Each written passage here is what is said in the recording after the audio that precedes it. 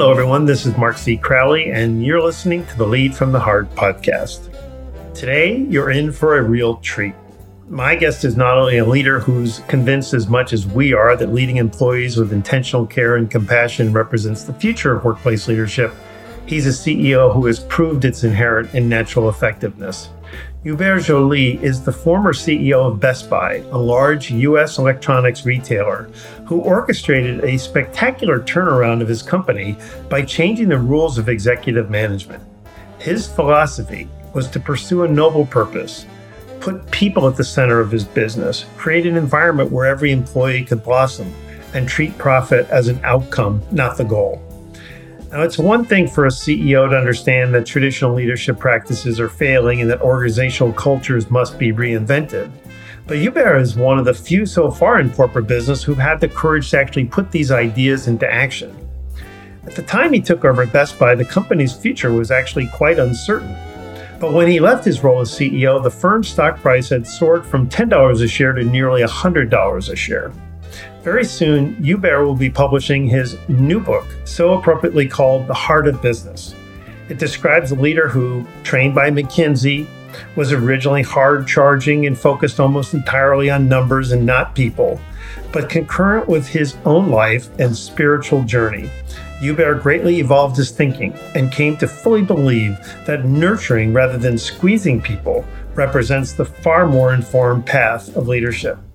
Today, he's sharing his leadership experience with business students at Harvard University, but I'm thrilled he's here joining us all on the podcast today. And on behalf of my entire audience, a very, very warm welcome to you, Hubert Joly. Thank you, Mark. Well, I have to tell our audience that we were having this wonderful conversation before we started recording here, and I just had to stop it because I'm just so excited to talk to you. And so I didn't want my audience to miss another second of what we were talking about. So why don't we get going here? I loved your book. Congratulations. It's about to come out now. And you mentioned Harvard Business School professor Bill George, and he said that in describing you, that throughout your career, you experienced a personal transformation where you went from being the smartest guy in the room to becoming this passionate and compassionate leader of people. And it strikes me because a lot of people can't make that transition. And so to get us started, tell us what influenced this transformation. What was the transformation? I'm going to describe it as a movement from your head to your heart. But in your words, tell us what this meant and how it impacted how you go on to lead. Yeah, thank you, Mark, for the question, because it was indeed a journey and a personal transformation from this hard-charging, very brainy McKinsey consultants, very focused on solving problems and maximizing profit, to now somebody who believes that business is about pursuing a noble purpose and putting people at the center and then creating an environment where human magic can be unleashed. So there were several steps. I mean, this is a transformation that took about 30 years, right? So give you some of the milestones. The first milestone was in the early 90s. I was still with McKinsey, and a client of mine told me, I believe the purpose of a corporation is not to make money, and that profit is an outcome. And in business, you have three imperatives. You have a people imperative. You need to have the right people, motivated, equipped. You have a business imperative. You need to have customers who are happy. Then you have a financial imperative, of course, you need to make money, but don't get confused. It's by being excellent on the people imperative that you're going to drive excellence on the business imperative and then excellence on the financial imperative. So treat profit as an outcome. And by the way, start all of the monthly business performance reviews you do with people and organization, then go to customers and business, and finish with finance. So that was the first milestone. I still remember this conversation very vividly. The second milestone around the same time, I have a couple of friends who are monks, and they both asked me at the same time to write with them articles in philosophy and theology journals about the philosophy and theology of work. Why do we work? What is work? We all have this image of work, or in the tradition, right, of work as being a curse, a punishment because some dude sinned in paradise. Or sometimes we see work as something we do so that we can do something else that we really enjoy. But there's an alternative view of work, which is work is part of our calling. It's part of our fulfillment. It's part of our quest for meaning. It's our opportunity to do something good in the world. And I love The Lebanese poet Khalil Gibran says that work is love made visible. Work is love made visible. There was a third milestone about 15, 20 years ago. At the time, I was a senior executive. I was on top of my first mountain, if I can put it this way. I was a senior executive member of the executive team at Vivendi Universal. And as I reached in my early 40s, or I'd call it my midlife crisis, I felt emptiness. I'd worked hard, been very successful, a McKinsey partner, been a senior executive, and there was nothing. And so this led me to want to step back. And, in this time of lockdown, if you cannot go outside, you have to go inside and spend time with yourself.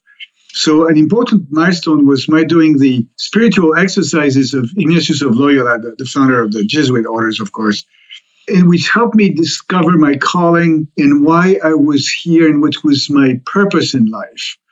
So that was very helpful. Milestone not at the same time, but a few years later, maybe 10 years later, I unfortunately went through a divorce. We'd been married, my wife and I, for many, many years, but I failed in my marriage. Neither of us were happy and eventually accepted that I had failed.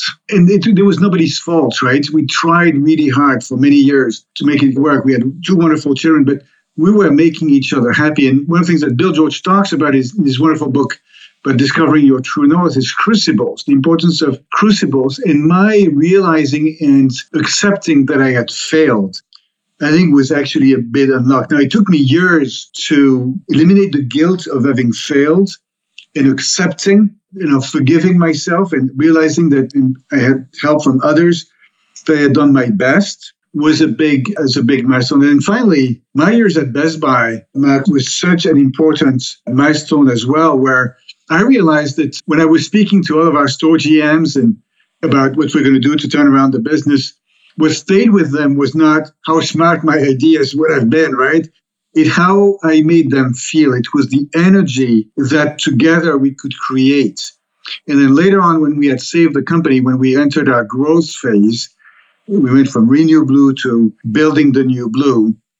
How I realized that what we were doing at the heart was unleashing human magic by giving the opportunity, the freedom to the 125,000 people at the company to do things that they thought were the right thing to do for our customers and for each other. So it was really a long progression. So you can use me in your before and after pictures, right, in any infomercial you want. But that's my journey, Mark. Well, the way you just punctuated that is exactly why I asked the question, because what I'm hoping is that, and I know you're hoping, is that leaders across the world will have an accelerated version of what you went through. So they may not have the monks, and they may not have the divorce, and they may not even have the midlife crisis, but the evolution of an understanding that leadership isn't just mind-driven. It's not just being the brainiest person out there. It's about compassion and empathy and, to use your beautiful language, doing things that elicit human magic. Yes. So it makes me want to ask you, and I'm sorry that you went through some of these very painful experiences. I also think that by going through those painful experiences, that's really how you got the wisdom that you ended up with. Do you have a sense, like, if you could advise our audience on how they might accelerate that growth without maybe going through the more difficult parts? So my belief is that the more we know ourselves, the better off we're going to be in terms of being compassionate, empathetic, and caring, right? Yep. But we don't want everybody to have to get to middle age or late in life where they have the epiphany and go, oh, I should have been really more caring and thoughtful and appreciative of my people. So I have a sense that you might have some advice there. Yes, and I think that, especially during the time of the last 12 months with this multifaceted crisis, I think many of us, all of us, have made progress in that journey. Remember, Mark, when we used to fly a long time ago, when the steward and stewardess would tell us that if the oxygen mask come down, we have to put it on ourselves first before we can help others. And so as leaders, and all of us are leaders because we at minimum we lead our lives, taking care of ourselves and leading from the inside out is the way to go. What does that mean? What's the answer to your question? Is get some help. So for me, the spiritual exercises were important. getting a coach, starting to work in 2009, when I started to work with the fabulous, the amazing Marshall Goldsmith, the father of all executive coaches, that was a big unlock as well, because he helped me. I was struggling with feedback. I hated these sessions where somebody tells you these are the 3 things you do well, 3 things that are your opportunities, right? Mm-hmm. So draining. He helped me discover feed forward. I can decide what I can get better at and ask for help. My favorite phrase now in the world that I use the most often is, my name is Hubert and I need help. And, I'm struggling with it. I can be vulnerable.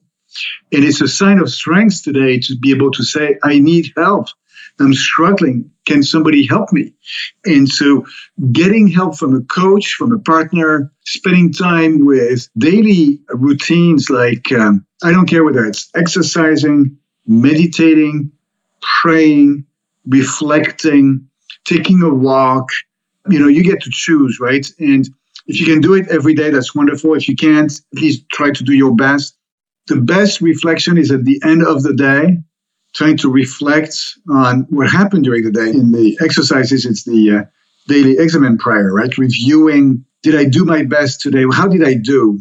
And then trying to see, today is gone. What goals can I set for myself for tomorrow? So it's this work on ourselves that I think is indispensable. And in this world of crisis and anxiety and pressure and burnout, the biggest advice that all of us can give to ourselves is to take care of yourself.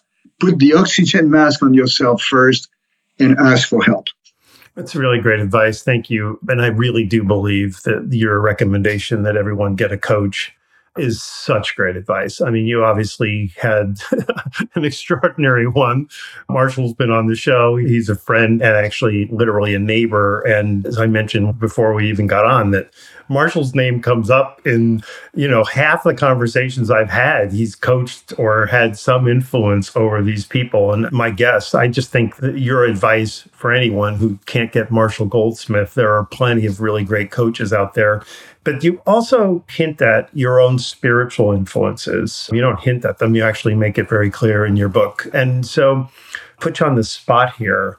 I think, let's face it, work is a spiritual experience, right? If you're fully aligned to your purpose, work is a spiritual experience. And it's also whatever the antithesis of spiritual is when it's not, when work is really awful and you're really not aligned to it. And is there like one book that you've read in your life? I know that's sort of reductionist, but any one spiritual text that might work for people all over the world, so that you think might open people's minds to the connection of one's spirit and one's work?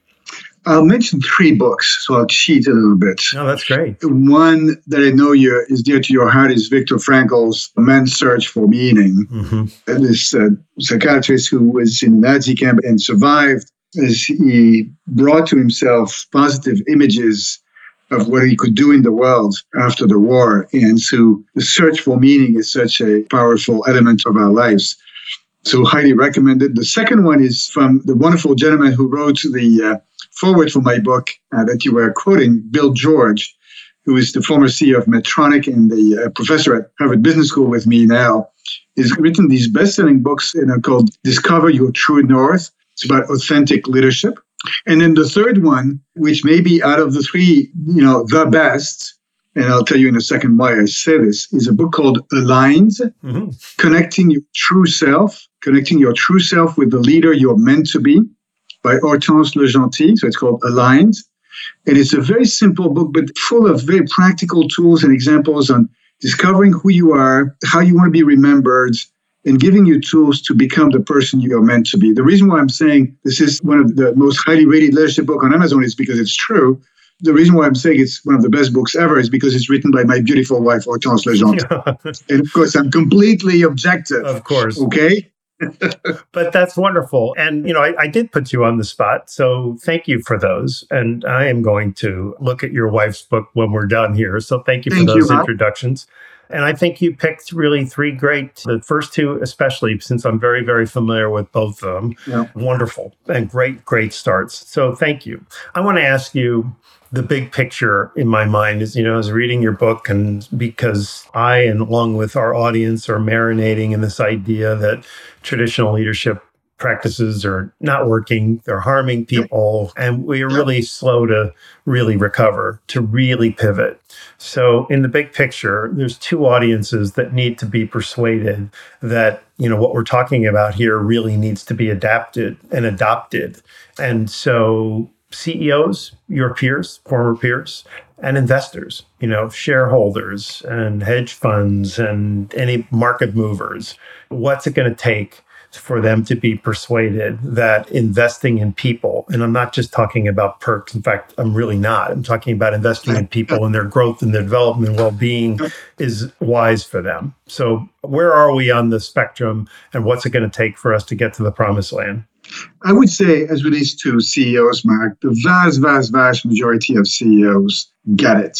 You cannot be a CEO today if you don't get it. So they understand that leading from a place of purpose and with humanity is the right thing to do. And we saw so many great examples during the COVID crisis. For example, my successor at Best Buy, the wonderful Corey Barry, she decided to close the stores in March of last year because she didn't feel that it was safe for the employees and the customers. And she only reopened when she felt it was safe. And did she look at quarterly earnings that quarter?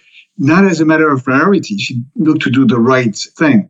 Similarly, following the killing of George Floyd, I think so many leaders realized we need to end this systemic racism. It's part of our duty. It makes business sense. It makes moral sense.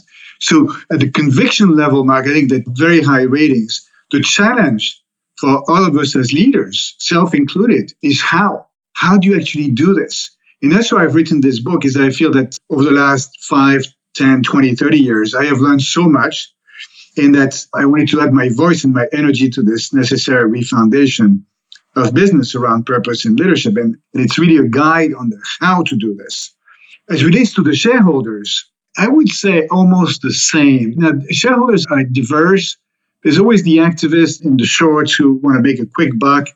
But I would say that the largest shareholders, certainly in this country, the BlackRocks with Larry Fink, the State Streets, the Vanguards, the Fidelities, they know that if a business doesn't have a long-term strategy, if a business doesn't have a purpose, if a business doesn't treat people well, it's not going to work out.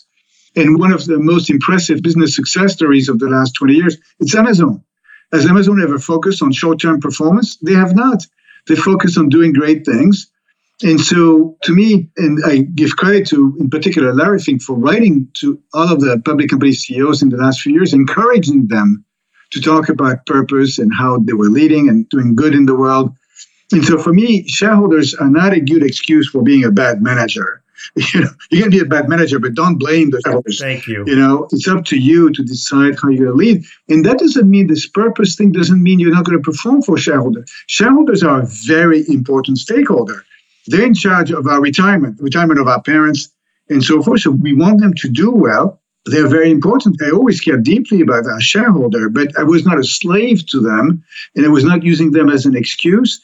And the shareholders know, in the last letters from Larry Fink was, if the planet is on fire, we're not going to have businesses. So you guys need to figure out how to address climate change. So that's how I see it. I think that we're at a pivotal time where there's conviction that, what's the definition of madness, Mark, right? It's doing the same thing and hoping for a different outcome. Mm-hmm. The pillars of our system, that was the shareholder primacy with Milton Friedman, the top-down leadership approaches with Bob McNamara and being smart and so forth. This is what has led us to the multifaceted crisis that we're facing today. And so we simply have to recognize that continuing to do the same thing is not going to create a good outcome, and we have to change this great level of conviction. Now, all of us are on this journey. How do we do this? How do we learn to get better at doing this more consistently? And that's an exciting journey. It's also an imperative, because if we if we don't move in that direction, bad things are going to happen. Do you think the Business Roundtable has made any meaningful progress since they made that commitment a little over, I don't know, it's probably been over a year and a half ago? Yeah, it was in August of 2019, and all of us signed this. Yes, I would absolutely say this. I know the CEOs of the largest companies in America. I don't know each individual soul, but I know quite a few of them, and I'm inspired by so many great leaders. I'm on the board of J&J. Alex Gorski, who was the chair of the governance committee, is the chair of the governance committee of the Business Roundtable, who crafted that statement. He's a great human being, great leader. Satya Nadella, the CEO of Microsoft, was the chair of the Business Council, which is like the sister organization. He's a wonderful leader. He talks about modeling, coaching, and caring. So here you go. John Donahoe is the previous chair of the Business Council. They're also a wonderful human being. So there's great examples. Now, all of us at the end of the day still, Mark, are human beings. So is anybody perfect? No. You have the messiness of humanity. But I think that the direction is clear, and it's all about doing it. And we all know that the doing it part is the hard part. Well, I mean, that's encouraging beyond belief. And, it's rare that we get to talk to somebody who has those kind of optics into the Business Roundtable. I did read probably 6 months ago that there had been a little movement, but you've given really great insight into the fact that the people themselves are the right people. Yep. And that's really exciting. Yep. You also mentioned COVID and this whole experience and, what we've all endured this past year. I'm doing some work for an organization and I was speaking to some employees, and their common denominator perception was that their organization's leadership completely underestimated the toll that it took on them and the experience that they had to endure. And just moving to working from home wasn't as simple as turning on a switch and putting on your sweatpants. It was traumatic in many ways, and the people adapted. And I think not all organizations and not even all leaders fully understood the impact. It was kind of my takeaway in talking to over 36 people in the company. And it was startling to me that are we really not fully accepted that this was a real toll on human beings, and not just, on the organization, and not just on profits, and not just on the future of the organization.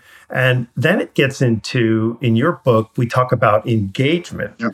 And it made me wonder, where is engagement? I'm really curious as to whether people had plenty of time to reflect over how they've been treated in their organizations, and whether or not their managers were concerned about the experience that they were having at home and so forth, and whether by the time this is all said and done, ideally 2021, where people have the vaccination and we open up businesses, are we going to have a mass exodus? Are people going to say, this is the time in my life where I've got to go make a change?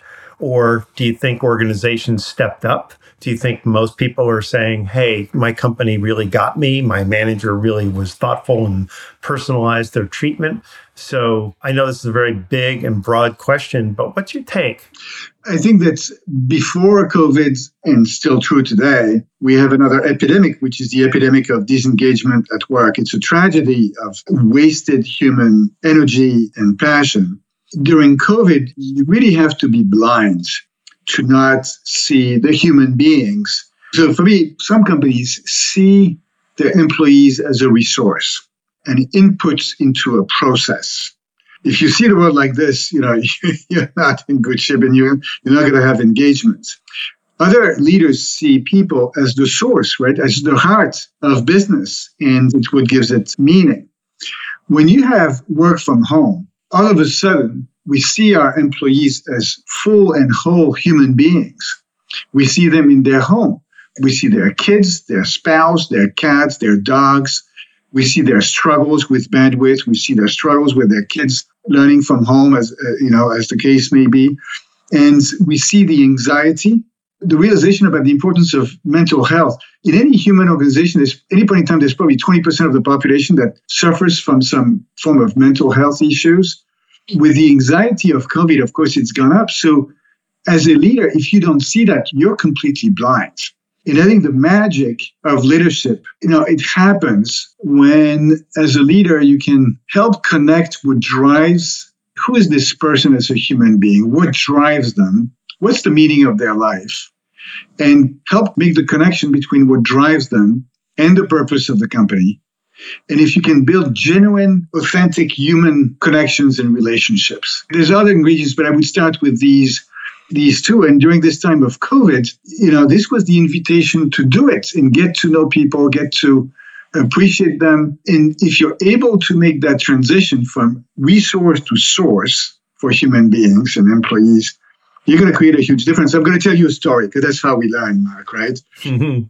One day, I ran into one of our employees in one of our stores, a young man, and he told me how his life has changed the day a manager recognized him and took an interest in him and helped him grow at the company. And my compatriot, I'm French originally, René Descartes of the Cartesian philosophy, said, I think, therefore I am. I think he's wrong. It's I am seen, therefore I am. I am seen, therefore I am. And if we can make every one of our employees feel that they exist and that they matter, it makes a huge difference. Another example is we had a general manager of one of our stores in Boston. He would ask every one of the associates in the store, about 100 of them, what is your dream? At Best Buy or outside of Best Buy, what is your dream? Okay, write it down in the break room. My job as the general manager is to help you achieve your dream. That changes everything. And that's how you get, magic. So third story. When I joined the company in 2012, let's agree that everybody thought Best Buy was going to die, and it was essentially self-inflicted. And the quality of service in our stores had become quite mediocre, right? And part of the turnaround and resurgence has been to change the employee engagement. And so I saw we were making good progress when I think it was in 2018. So in one of our stores, there's a woman who comes to the store with her child. Her child had gotten for the holidays as a gift a dinosaur toy. Unfortunately, the dinosaur toy had suffered and the head was not, fully connected to the body anymore, right? So the dinosaur was really sick. And the boy comes to the store with her mother with the view, to see how we could cure the dinosaur. Now, in many places, including Best Buy a few years ago, probably, somebody would have directed the mother and the child to the toy aisle with the hope that maybe they can find a dinosaur toy that is still in stock. This is not what happened here.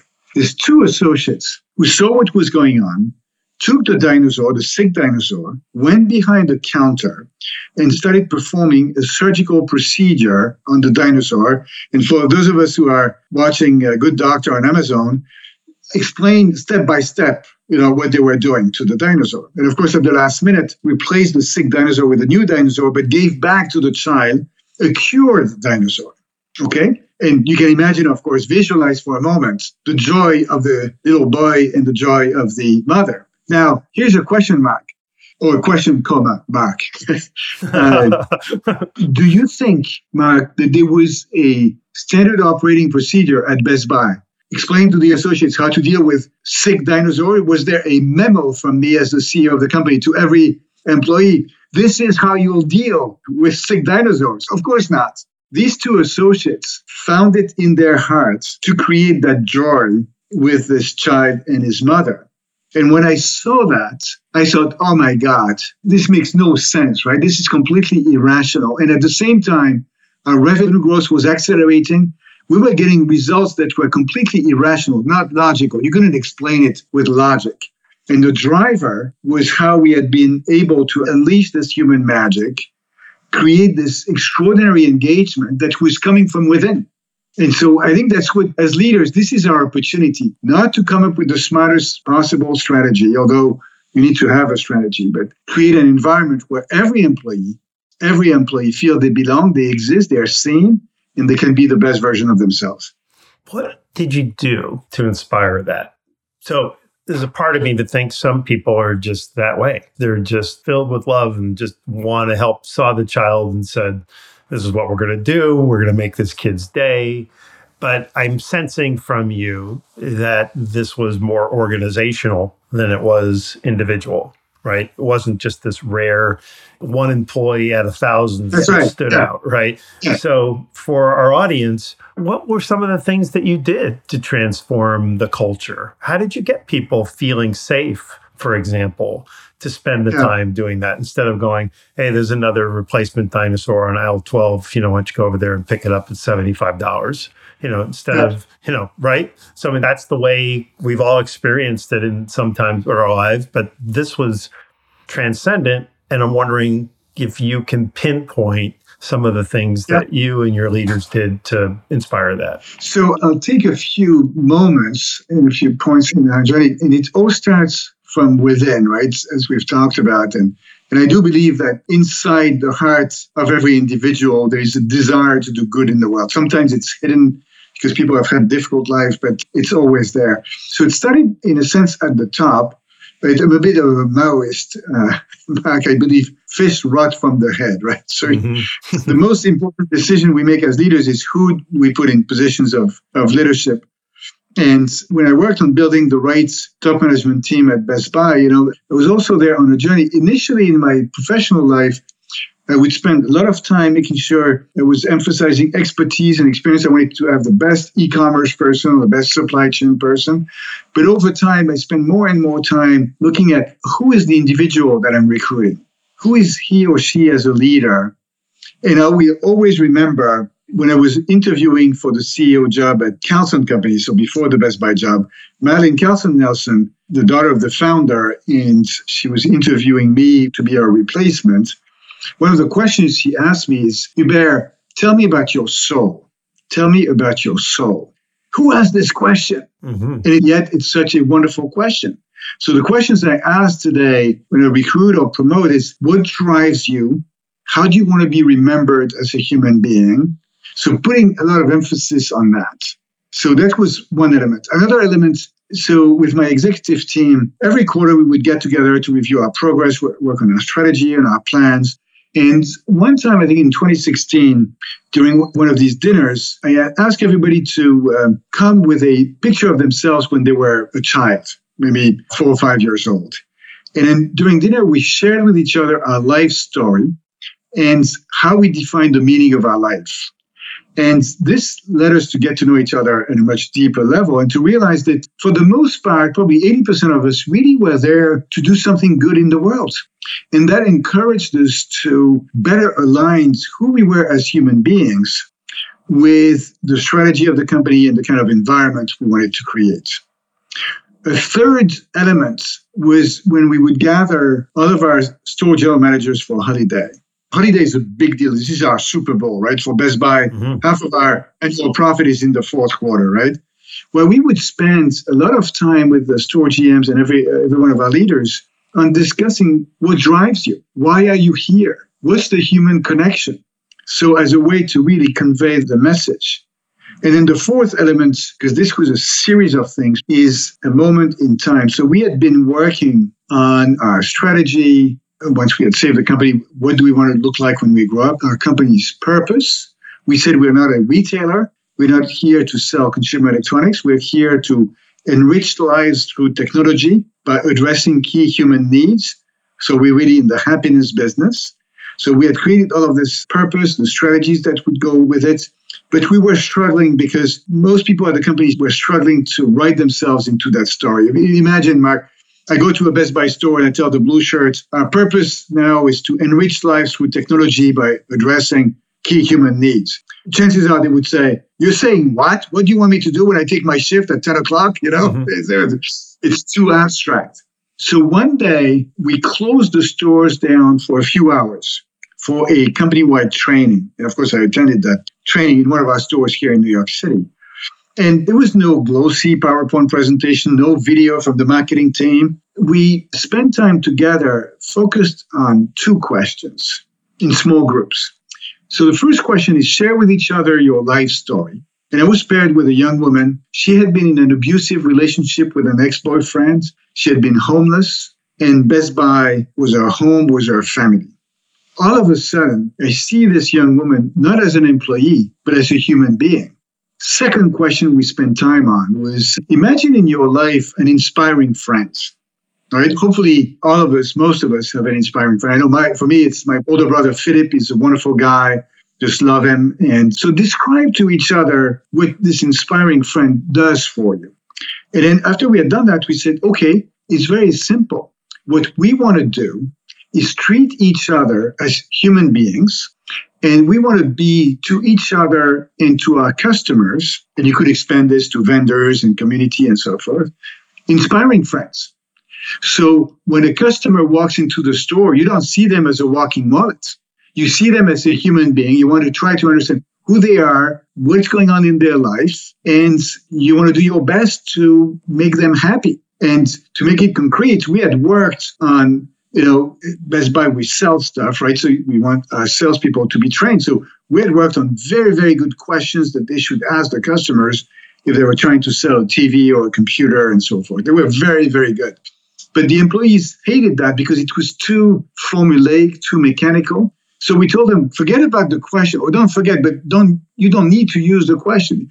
Be yourself and connect at a very human level with the customers and do your best to, make a difference in their lives. So these were some of the steps.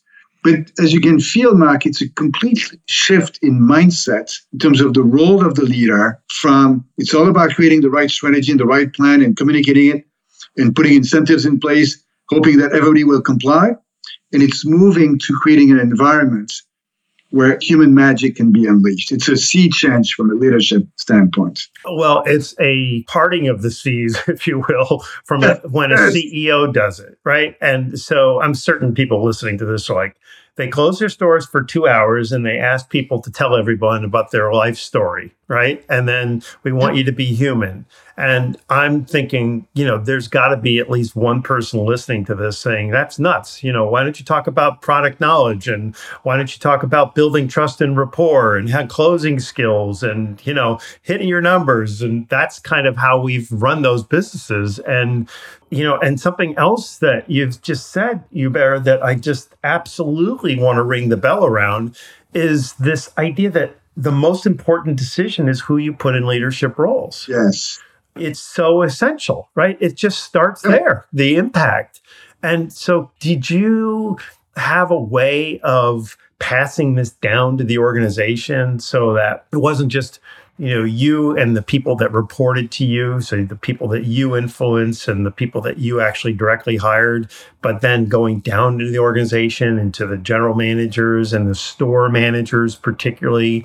How did you make it so that that cultural aspect and your profound understanding of it's all about who's in that role, how did you make sure that that became pervasive throughout the entire organization all the way down to the stores? Yeah, Mark, and I want to come back to what you said just prior to this in terms of, the business side of things. So of course, at Best Buy, we're focused on business and we know how to run the business.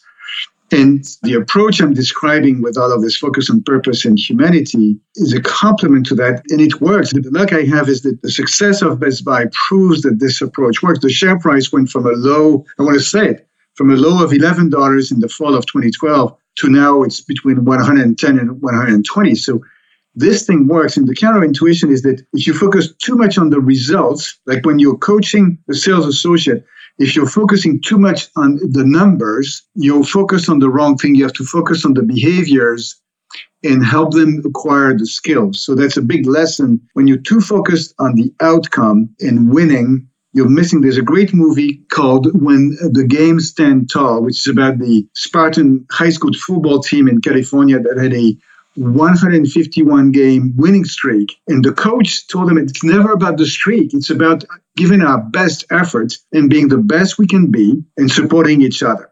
Now, to your question of leadership, so several things. One is, again, fish rot from the head. So if you fix the head, it radiates because people get the message, oh, this is the kind of leader we are promoting now. Not the jerk, but somebody who's good and is also a good person. Everybody pays attention to this. So you have a huge leverage point. And then, of course, these good leaders who are effective and good people also will do the same. So you have a cascading effect. The other thing is there's nothing wrong with being explicit. So at Best Buy, eventually explicitly laid out leadership expectations. And we talk about that in the book. It's the 5 Bs of purposeful leadership. That you have to be a purposeful leader who's clear about their own purpose, be clear about the purpose of people around you and how it connects with the purpose of the company. You have to be clear about your role, which, as we've discussed, is not to be the smartest person in the room. It's to create an environment in which others can be successful. It's about being clear about who you serve. I told the officers at Best Buy, if you believe you're here to serve yourself or your boss or me as the CEO of the company, I said, I don't have a problem with that. It's okay. The only thing is you cannot work here, right? You can be promoted to customer, right? And being a customer of Best Buy now is a wonderful thing. So we'll treat you extremely well. You just can't work here. On the other hand, if you're here to serve the frontliners, people doing the work and creating the right environment for them, then we're good. Then it's about being values-driven, and walking the talk. And it's about being an authentic, vulnerable, very human leader. These are the expectations. If you don't like the expectations, right, if you don't agree with them, it's okay. We don't have a problem with that. You can go work somewhere else. And so you have to be as clear as possible around this and then walk the talk. There's a big question in the organization. How long do you tolerate somebody who's a jerk? Pardon my French. People watch it. If you tolerate a jerk for a long time, you're sending a signal that it's okay to be a jerk.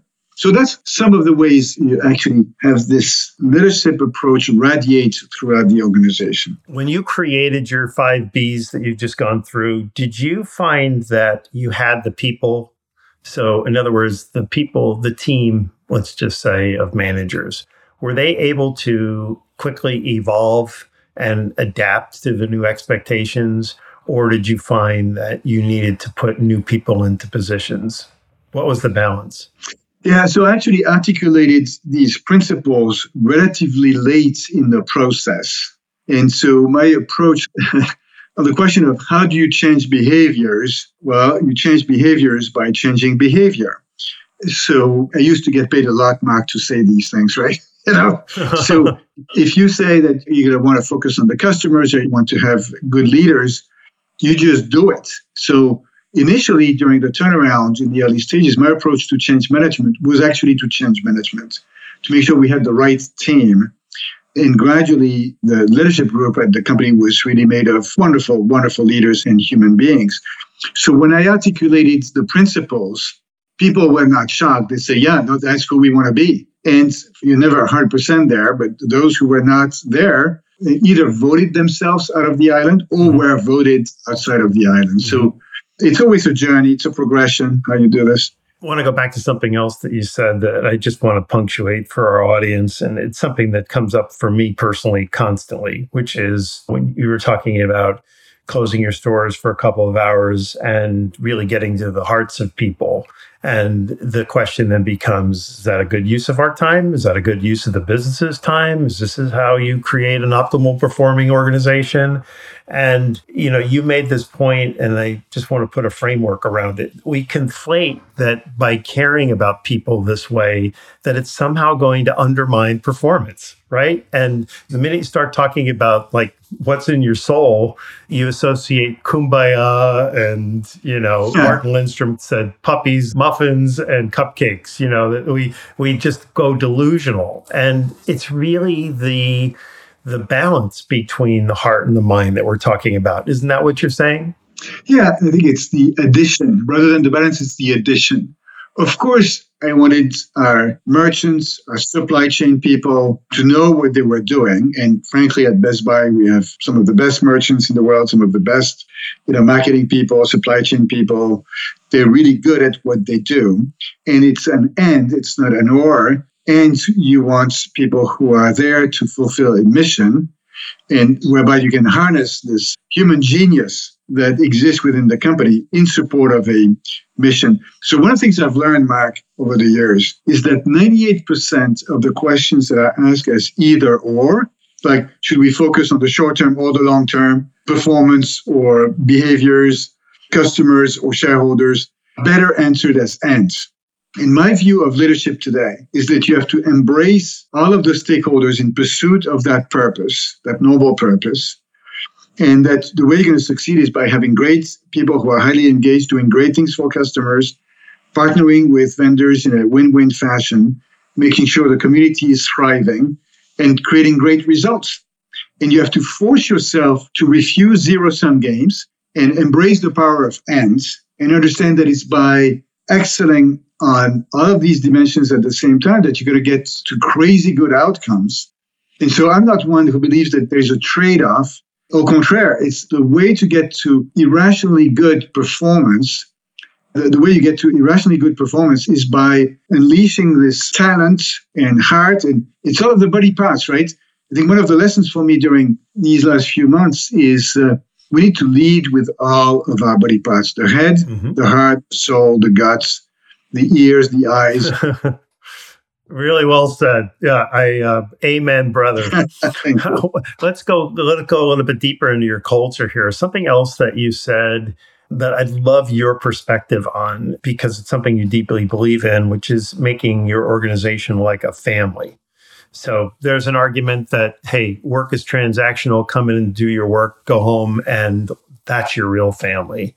But you're trying to make the organization where people really feel connected to each other on a more deeper level. And how did you do that? Why did you do it? And what was the outcome? And would you recommend it to others? Yeah, it stems from one singular idea, which is a company is a human organization made of individuals working together in pursuit of a goal. You can see a company as a money-making machine. You can see it with its equipment, its plans, its physical assets, or you can see it as a human organization made of individuals working together in pursuit of a goal. If you see it like that, then what you want to see is the whole person in your employees, in your colleagues, and you want to create an environment where everybody feels that they can be themselves, the full version of themselves, and do extraordinary things like our two associates with the Cure the Dinosaur.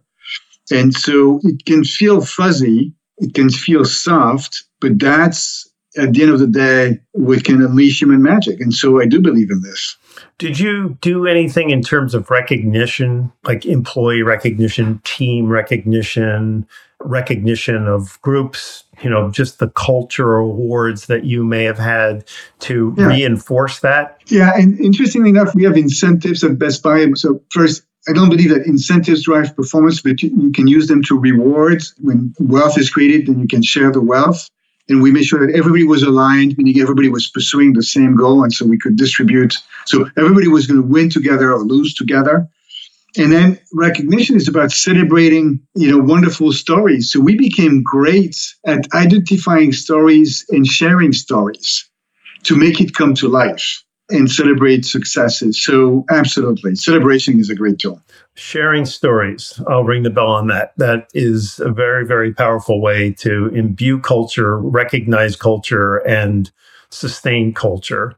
I also want to ask you about the way you were compensating your salespeople. So for our audience, these are Best Buy stores. They're electronics and other technology within rather large stores. And the employees there all wear blue shirts so that you can identify who's the salesperson able to help you.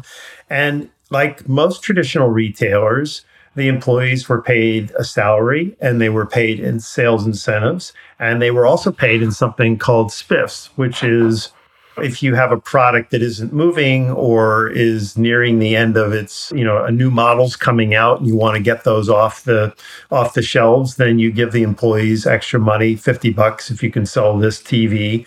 And this is a way of them steering the customer to those products, which is not necessarily always that authentic. And you kind of eliminated a lot of that. And I'm wondering, you don't believe incentives really drive it, but that is a traditional way of running a retailer. So what happened after that? And what was the big takeaway in terms of how you compensated people? Yeah, the founder of the company actually eliminated the spiffs in the 90s. But yes, for the frontline employees, these are people making now, the starting salary is $15 per hour. Believing that a bonus is going to drive their behavior. I mean, these are individual. It's really hard to live on that amount of money. So we incorporated a potential bonus into their base to give them more safety, more security. And we focused on, this idea of unleashing human magic by appealing to the intrinsic motivators, which was how to connect what drove them as individuals with the purpose of the company and give them the opportunity to grow at the company. So I think that's one of the great misconceptions is that incentives drive behaviors that couldn't be further from the truth. If you think about each of us, when we get up in the morning, are we going to organize our day because we know it's going to influence our bonus by 5% here if we do this versus 3% here if we do this? Of course not. The motivation is coming from within, and bonuses or variable pay is more a reward than a driver. Did people end up making an equivalent amount of money when you took those incentives away? In other words, did you reward them with a quarterly bonus based on the store's performance? Or what we did, Mark, was we incorporated the bonus into their base pay. So we made it a fixed amount, so they didn't lose. Oh. In fact, we've been increasing the compensation, of our employees over the last 8 years gradually, and now the starting pay is $15, which was very different. I think 8 years ago it was like $10. So we've really made a difference there. So, Hubert, we're going to take a brief departure from our conversation and move into what we call the heartbeat round. So to help us learn a little bit more about you personally, I'm going to ask you several questions that we want you to answer instinctively and quickly. In other words, in a heartbeat. Are you game? Absolutely. Let's go for it, Mark. Okay, great. All right. The one thing this past year has taught you. Oh, it's the importance of leading from a place of purpose and with humanity, right? We saw our humanity, the humanity of people around us, and that was the place where to start, not quarterly earnings. Something you're really looking forward to doing once this pandemic is fully behind us. Hugging my 3 beautiful and very young granddaughters. They're between the ages of 2.5 years and 6 months. So I just want to hug them. Absolutely. How wonderful. The trait you most admire in other people. Oh, I think it's the ability to lead with all of their body parts, meaning not just the heads, but also the heart, the soul, the guts. We're whole human beings, right? So when I see somebody who's able to integrate all of their dimensions and become the fullest, most beautiful version of themselves, I love that. That's fantastic. Your synonym for the word heart. Love. A guilty pleasure. Oh, doing nothing. That's awesome. That's great. Yeah.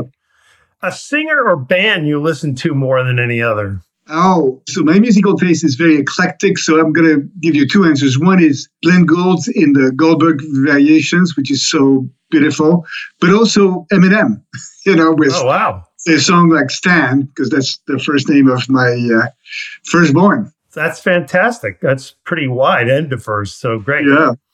The quality that derails the most leadership careers. Oh, it's the seduction of power, fame, glory, or money. The most humane and effective leader you know of from any era, and this can be business, government, spiritual. Oh, Gandhi, hands down. One important way you chose to raise your children differently from how you were raised. More communication. A spiritual place you love most. Being next to my beautiful wife. A lesson you wished you'd learned earlier in life. Work is love made visible. And of course, here I quote Khalil Gibran. Work is love made visible. Besides love, what does the world need more of? Oh, ingenuity. We have so many problems. Ingenuity. And the skill improvement you are personally working on right now. Of course, it's teaching because I'm a professor at HBS. And that's what I'm working on, becoming the best possible teacher I can be. That's fantastic. Well, we wish you great success with that. The common denominator of the 67, 8 guests that I've had on is we've had more Harvard Business School professors than from any other locale, universities, businesses, etc. So there's a high form of congratulations inherent in that remark. You're in great company and you're deservedly part of that company. So thank you. It's an amazing group. I'm privileged to be part of that band. Well, these are really thoughtful questions, and I want to get back and ask you one more before you go, but thank you so very much for going through this with me. Okay. Before you go, I want to turn the stage over to you and just ask is there anything in your new book, The Heart of Business, that we haven't yet discussed, that I didn't surface effectively, that you believe would be a real help to our audience to know? Any, final insight you'd love everyone thinking about when our podcast is over? Yeah, Mark, I think it's this idea that we're at a critical time where we need to effectuate this refoundation of business around purpose and humanity, and that this has vast leadership implications, how each of us leads, from a place of purpose and with humanity, and that it starts with each of us. Each of us get to decide how we're going to lead, how we're going to live our life, and how we're going to be remembered. And if we lead from a place of purpose and humanity, I think we have a good chance of making progress in solving a lot of the multifaceted crises the world is facing today. So it's an exciting time. Do you think that COVID is the reason? I think COVID and the killing of George Floyd were great accelerators, because you would need to be blind today to believe that doing the same thing that we've been doing for the last 40 years is going to get to a great outcome. So the need for change now is crystal clear for everybody. And it's more a matter of how do we change? What's our journey? And the book, The Heart of Business, has been really written as a guide for every one of us who are eager to abandon the old ways and make progress in leading from a place of purpose and humanity. Well, you must know that you have an audience that very much embraces your philosophy. Indeed. Maybe the best possible audience, because we've all embraced this and we're looking for better ways of doing it and enhancing our own knowledge. And your new book is certainly going to help us all. And so on behalf of my audience, Hubert, thank you so very much. This has been a profound pleasure for me. It's a joy for me, to be honest with you. It's been a joyful hour and then some in our earlier part of the conversation. So thank you so very much. I don't think you need a whole lot of luck. You've found that in your entire life and career, but I'm going to send you off with some of that anyway. Thank you so much, Mark. It's been a delight to have this dialogue with you, and I wish everyone on the call here on the podcast a wonderful time, and best wishes to all of us to continue to lead from a place of purpose and humanity. Hubert, have a wonderful week and best success with your book. I know it's going to be great. Thank you, Mark. Appreciate that so much. Thank you. Au revoir. Bye-bye. Bye. As we close, I want to thank you all for introducing the podcast to your friends and colleagues. I think you know that our audience now reaches 153 countries around the world, and I'm certain that it's your word of mouth promotion that has propelled our fantastic growth. And I said it many times before, we will keep on producing this podcast as long as we're certain you want it. And growth of our audience is pretty much the only barometer that we're using. As always, I want to thank my great team for helping me make this happen. My team includes Randy Yount, Ken Boynton, Susan DeRoche, Gary Finnessy, and my producer, Eric Oz. And I leave you with my constant reminder. When you lead from the heart, your people will follow. This is Mark C. Crowley signing off for now and thanking you so very much for listening.